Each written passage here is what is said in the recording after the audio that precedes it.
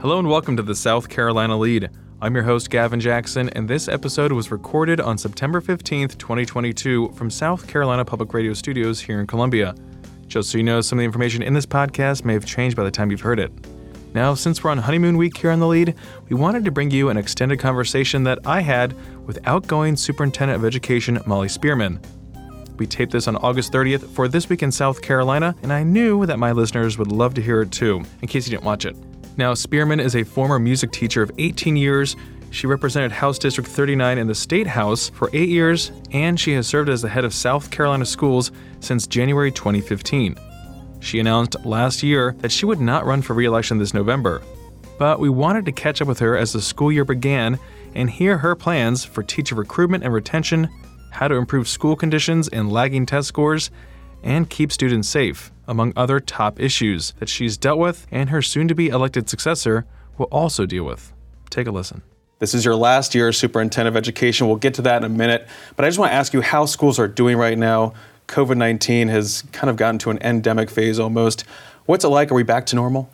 Well, so far, so good. I was over in my hometown of Saluda with school opening and huge excitement. People are just so happy to be back.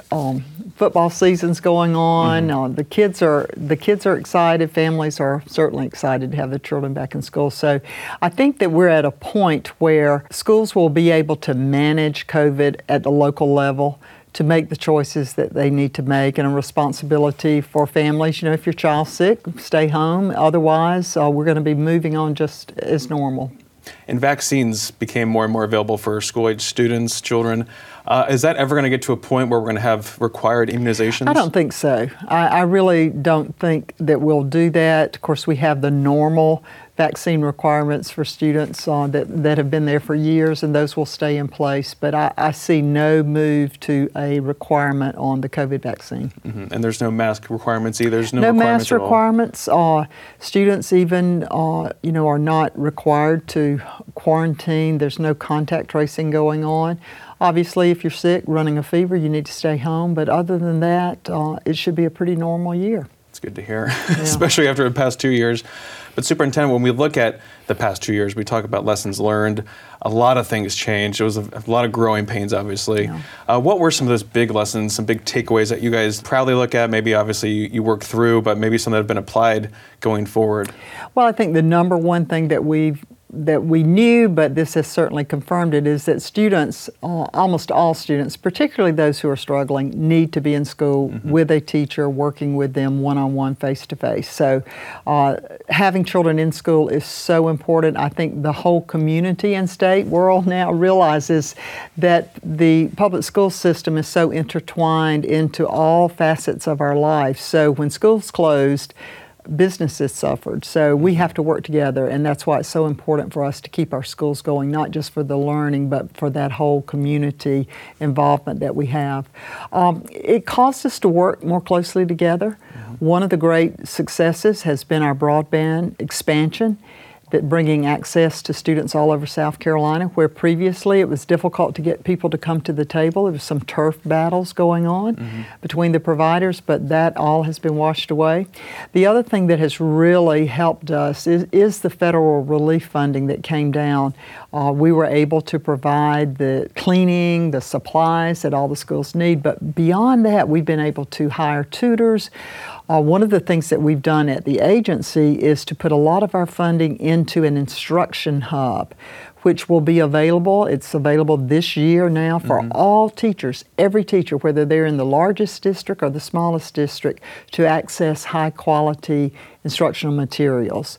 And that has been a wish for many years, and it was through the federal funding that we were able to do that. And I could go on and on about all the things that have happened, but I think we're all more focused, laser focused, and are learning a lot and implementing a lot about accelerated learning. How do you bring those students who struggle? How do we really make that happen even faster, that they regain and are exposed to more learning within one school year? And a big finding that I just heard of from this report, this COVID debrief basically from the South Carolina Institute of Medicine and Public Health, they found that schools should not close in the future should there be another outbreak like that. So it's kind of what you're talking about there, finding that hybrid infrastructure when it needs to be. Yes. And, looking back on it, should we have closed that Sunday afternoon? I would say probably not. But at the time, we did not know, and there was public outcry for us to close. Why was it taking us so long? So we've learned a lot, and I appreciate the patience of the parents and communities, because I hope they understand that while we were doing the very best we could do at the time with the knowledge, we were relying on health experts to help us through that, and we did try to keep the well-being of the student at the height of the decisions that were made. Going back now, we probably would have reacted a little differently, but those are lessons learned. Yeah, it was a global pandemic. We had never seen something like that. That's right. But looking at that, Superintendent, how are children performing right now? What are the assessments looking like, the end of the year assessment perhaps that they just had done? Well, it's not good, but I will say this. Generally speaking, the students who were A and B students did okay. And they were able to carry on, whether they were in school or at home virtually. They had the support that they needed. Our C students and below are the ones who really struggled. And we are beginning now with midterm assessments to see that they are making gains, not as fast as we need them to do, but we are laser focused on that. I would say our lower performing students, while some of them were already a half a year to a year behind, add another 4 to 5 months behind for them. So it is alarming. It's not shocking, but it is something that we have to focus on, and I think it's more time on task, and it's more high quality expectations for these students, and really figuring out what are the priority standards that they have to learn. Can't teach everything, but we have to laser focus in on what are those priority standards in mathematics reading that they have to have. Yeah, because that's been a big focus, of course, since last year too, when you started seeing those students really falling behind. So how are you, have we made accomplishments? It sounds like it's still kind of Yes, we're seeing in the mid term assessments and the end of year assessments, we are beginning to see some gains, but they have not caught back up to the level where they need to be. So they're well identified. Teachers at the school know exactly where those students are, and they have hired extra tutors, they're giving extra time on tasks, smaller groups, whatever method that school can accomplish, they're doing that with those students now. And we need parents to help us at home, and we need the after-school programs, which we have funded many of those, to really be high quality, to make use of every minute we have with the student. Superintendent, does that tie into that federal money you're talking about too, in terms of getting the targeted resources for these kids? Yes, and we have 3 pots of that funding. One pot had to be spent by this September, next the year 23, and then the final money has to be spent by September of 24. So you will see this support going on for the next 2 years. And are you seeing some innovative initiatives, I guess, from some of these school districts with this federal money in terms of either catching kids up or implementing new technology? I know you were talking about that centralized instructional database essentially, but are we seeing some novel changes when it comes to instruction? Well, I think more and more technology being used.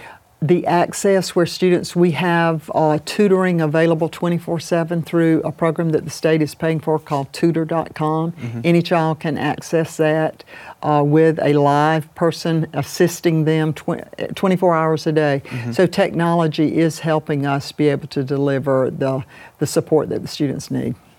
When we look at not just federal funding, but state funding, you guys had a pretty big year. The budget was massive this past year. We had a lot of growth in the budget. We had a lot of one-time dollars, which can go to a lot of capital investments and the like.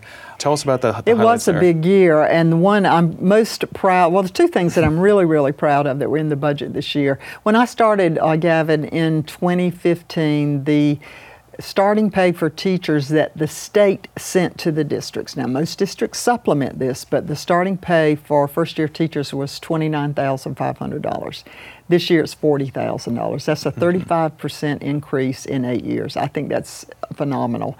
And I really appreciate the General Assembly being devoted to that and working with me on that.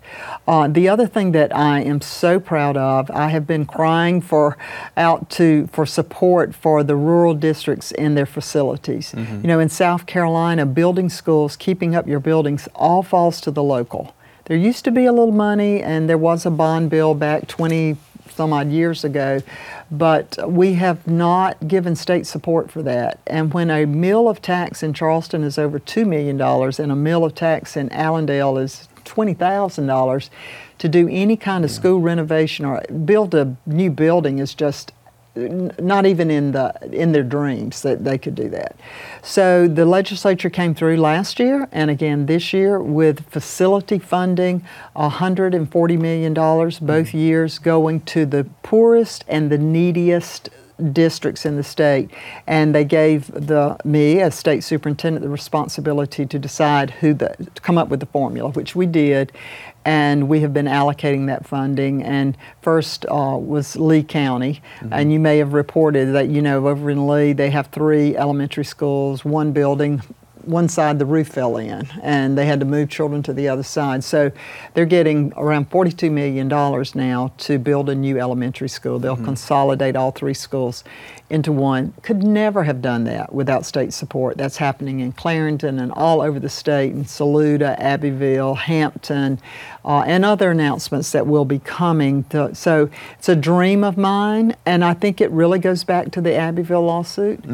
That we are really helping those districts who cannot help themselves, who have really good, clean buildings, but they're just old and do not meet the safety and technology needs of today. And I mean, we know that, you know, it's not just a building that makes an education, but do you think it's going to make a big difference in terms of how these children learn? Well, all you have to do is walk through. Okay, I think some folks need to get off the interstate and drive through the other part of South Carolina and really see it and feel it. When you see the beautiful buildings that we have in some areas of the state, you see that pride in education. And that's what the teachers feel, the students feel, the community feels. And then you go into an old dilapidated building where it's clean, and yes, you can learn there. But there's something about the pride in having something fresh and new to show the commitment that we have to education for every student in South Carolina, no matter where they live. And then also the change up of how the funding is going to. Is that something that was a long time coming as well? Well, the new formula, yes. We've all talked about it. I know throughout my career we've worked on this to try to come up with something that would be easier to understand and very fair to everyone. The new formula is in place. It is streamlined. It is based on a student-teacher ratio. We're learning and working out all the glitches now that we're in the first year of implementation, so I think it's going to be a really good thing and will help move us forward. It gives more responsibility to the local districts, gives them more flexibility, which they've been asking for a long time. So now we need to see how they're going to handle it, and it's going to take them being very dedicated to keep students first, teachers to support their teachers as they should. Superintendent, just to go back to teacher pay raises, going to that $40,000 level, and of course step increases too for current teachers. What more needs to be done to retain them? Obviously, that's been a big issue. And what's the current vacancy situation looking like in South Carolina schools right now? Well, you're absolutely right. And we've done a lot, too. Over the last 8 years, I've been in office working with the General Assembly that we've added steps to the salary ladder so that teachers will continue to get an increase. We've also had 2%, 3%, I think about 7 or 8% total over the last few years to the entire salary schedule. So it is, money is important. When a teacher can leave the classroom and go work at a fast food restaurant and make more. Now, I think most teachers realize that it is not just about the money, but they do need to make a fair living for their families. So it's about the impact that they make. So we'll continue even as we're preparing, and even though I won't be at the General Assembly in January when they come back to work, I do have to submit a budget to them. And we're asking again for another increase It's a little different now. It won't be just a percentage increase in the new formula, but we're asking for $75 million to be put into the new budget toward teacher salaries. And I've spoken with the leaders, some of the leaders already, and I know they're interested in doing that. I can't say what the exact amount will be, but I know that they're committed to continually. It's not just a one-year thing, because North Carolina, Georgia, the other states are working on it too. And we want to be at the top of the Southeast and really at the national average. So we've got a little work to keep doing. Especially in this job market too, you have to compete to keep them. So right. But so right. Superintendent, what's it looking like right now in terms of vacancies in the state? And how do you mitigate that? How do you deal with that? We're still waiting to get the exact numbers on how many. There are districts who have everything filled. And then there are others who are still looking for folks, having to be creative in how they staff their school. I don't have the exact number yet, but I'm sure there'll be several hundred vacancies that are there. And we have to remember South Carolina is a growing state, more students coming. Our charter movement is growing, but that means those are teacher positions too that have to be filled. So it's a huge requirement. And with the job market as it is right now nationally and in South Carolina, people have their pick where they want to go work. And so whenever we have low unemployment like we do now, there's always an issue with teacher shortages. So we've got to continue to show support. I think that's the main thing, that teachers just want to know that we, now more than ever, that we appreciate them, we care for them, and we're listening to them, giving them opportunities to be involved in leadership decisions at the school, and helping them unencumbered time. That was a bill that passed this year. I mean, it's so true. They need a break during the day. Now, many of them do get a break, but there still are some who do not get a break. And this new law that goes into effect next year, that has to happen. At least 30 minutes, I believe, is the number that it says that they have to have of unencumbered time. So just things like that seem so little. It's a matter of being heard, essentially. It's a matter of being heard, and showing that type of support in a district at the local level and state level means the world to our teachers. But when we switch from that aspect of schools to safety, we saw that horrible shooting in Texas at Uvalde.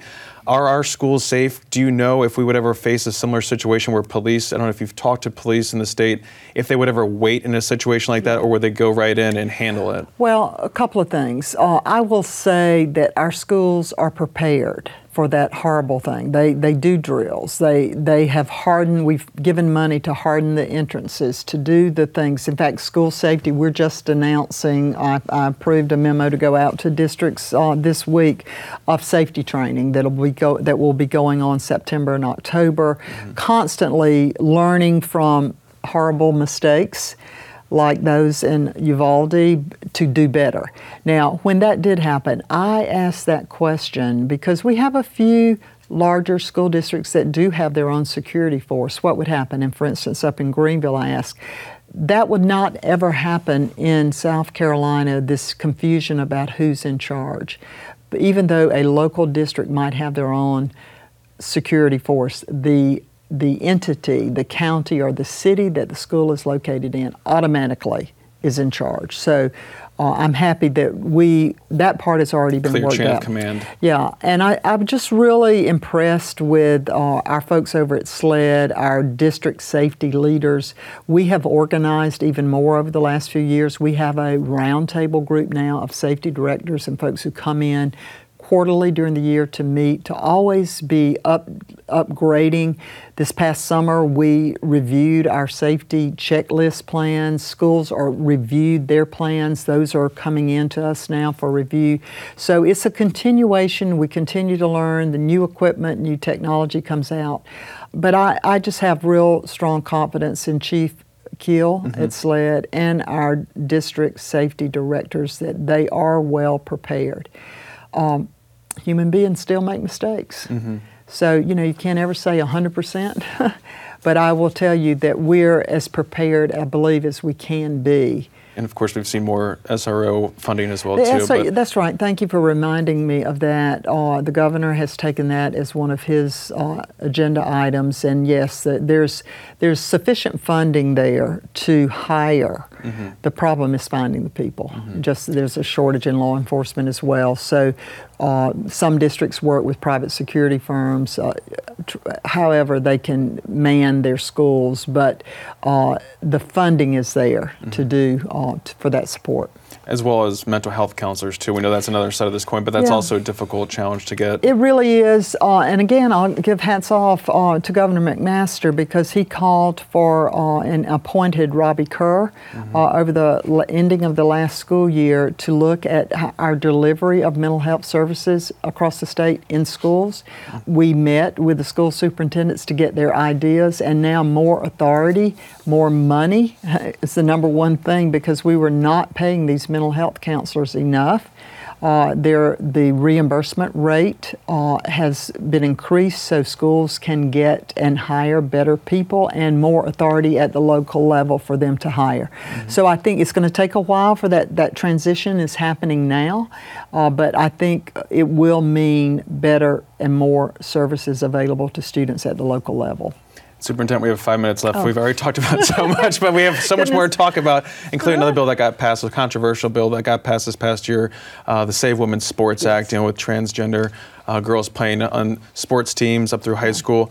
Was this law necessary in your opinion? There were already procedures in place to kind of handle these issues. Do you think it accomplishes anything? Yeah. Well, I spoke out on this issue, and let me be clear. I think it is an issue that we have to look at very carefully because we don't want one student to have a physical advantage, an unfair physical advantage over another student. So my position on it, though, however, was we only had a few students, transgender students, to apply. The South Carolina High School League had put in place a plan to review that with a medical team to decide, is this something that's just happening now where there really definitely is an unfair advantage, or is this something that happened long ago and probably most folks didn't even realize the child was transgender? I felt like it needed to be handled on a case-by-case basis rather than just one legislative issue or a rule that everybody had to follow under. So I could have lived with it the way it is. I think we're working now, and we'll just have to see how it plays out. Another controversial bill that was discussed but did not pass dealt with critical race theory. It's not an issue that's taught in South Carolina schools, K-12 schools, but it consumed a lot of time. There was big hearings on it. Can you tell us about that? Do lawmakers need to get involved in this curriculum down to this level? Well, they believe that they do. I testified again that I think it's we don't teach it. We don't want ideologies to play into effect in our classrooms of the state. We have to be very, very careful, and we have to make sure teachers understand what they should say, not say. We want to teach the truth.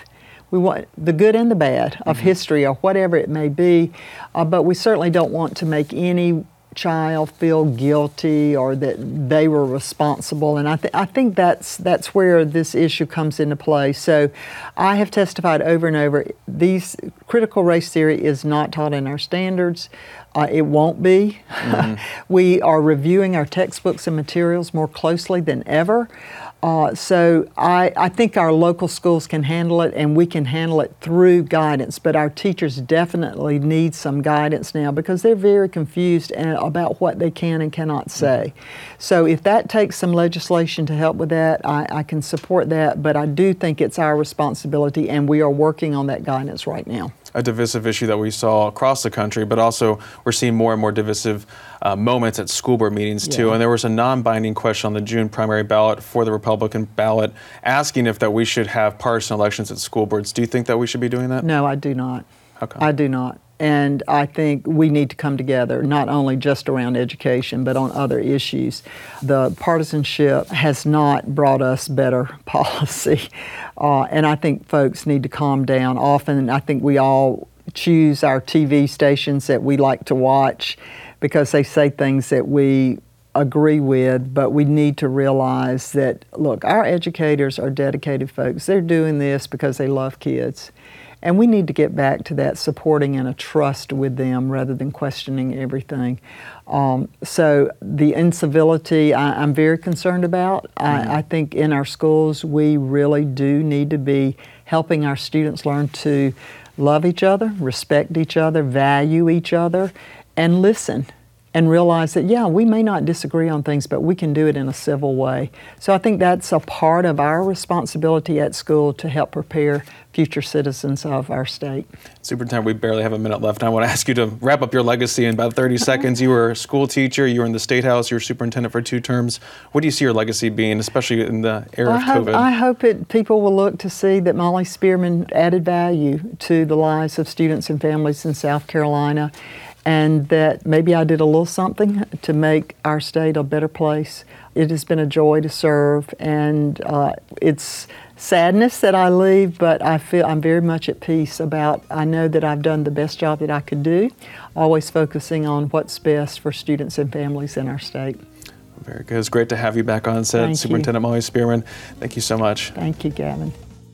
Like everything we do here at ETV, you can find that video and more at youtube.com/South Carolina ETV. You can even find this podcast there too, folks.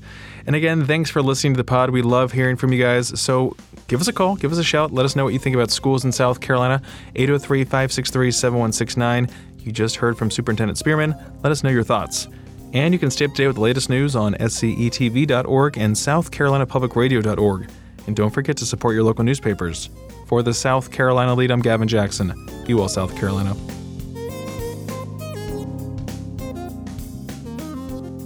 Hello and welcome to the South Carolina Lead. Did you like that? All right, you got the rest? You have all the letters I've said. B, B, B, C, C, C.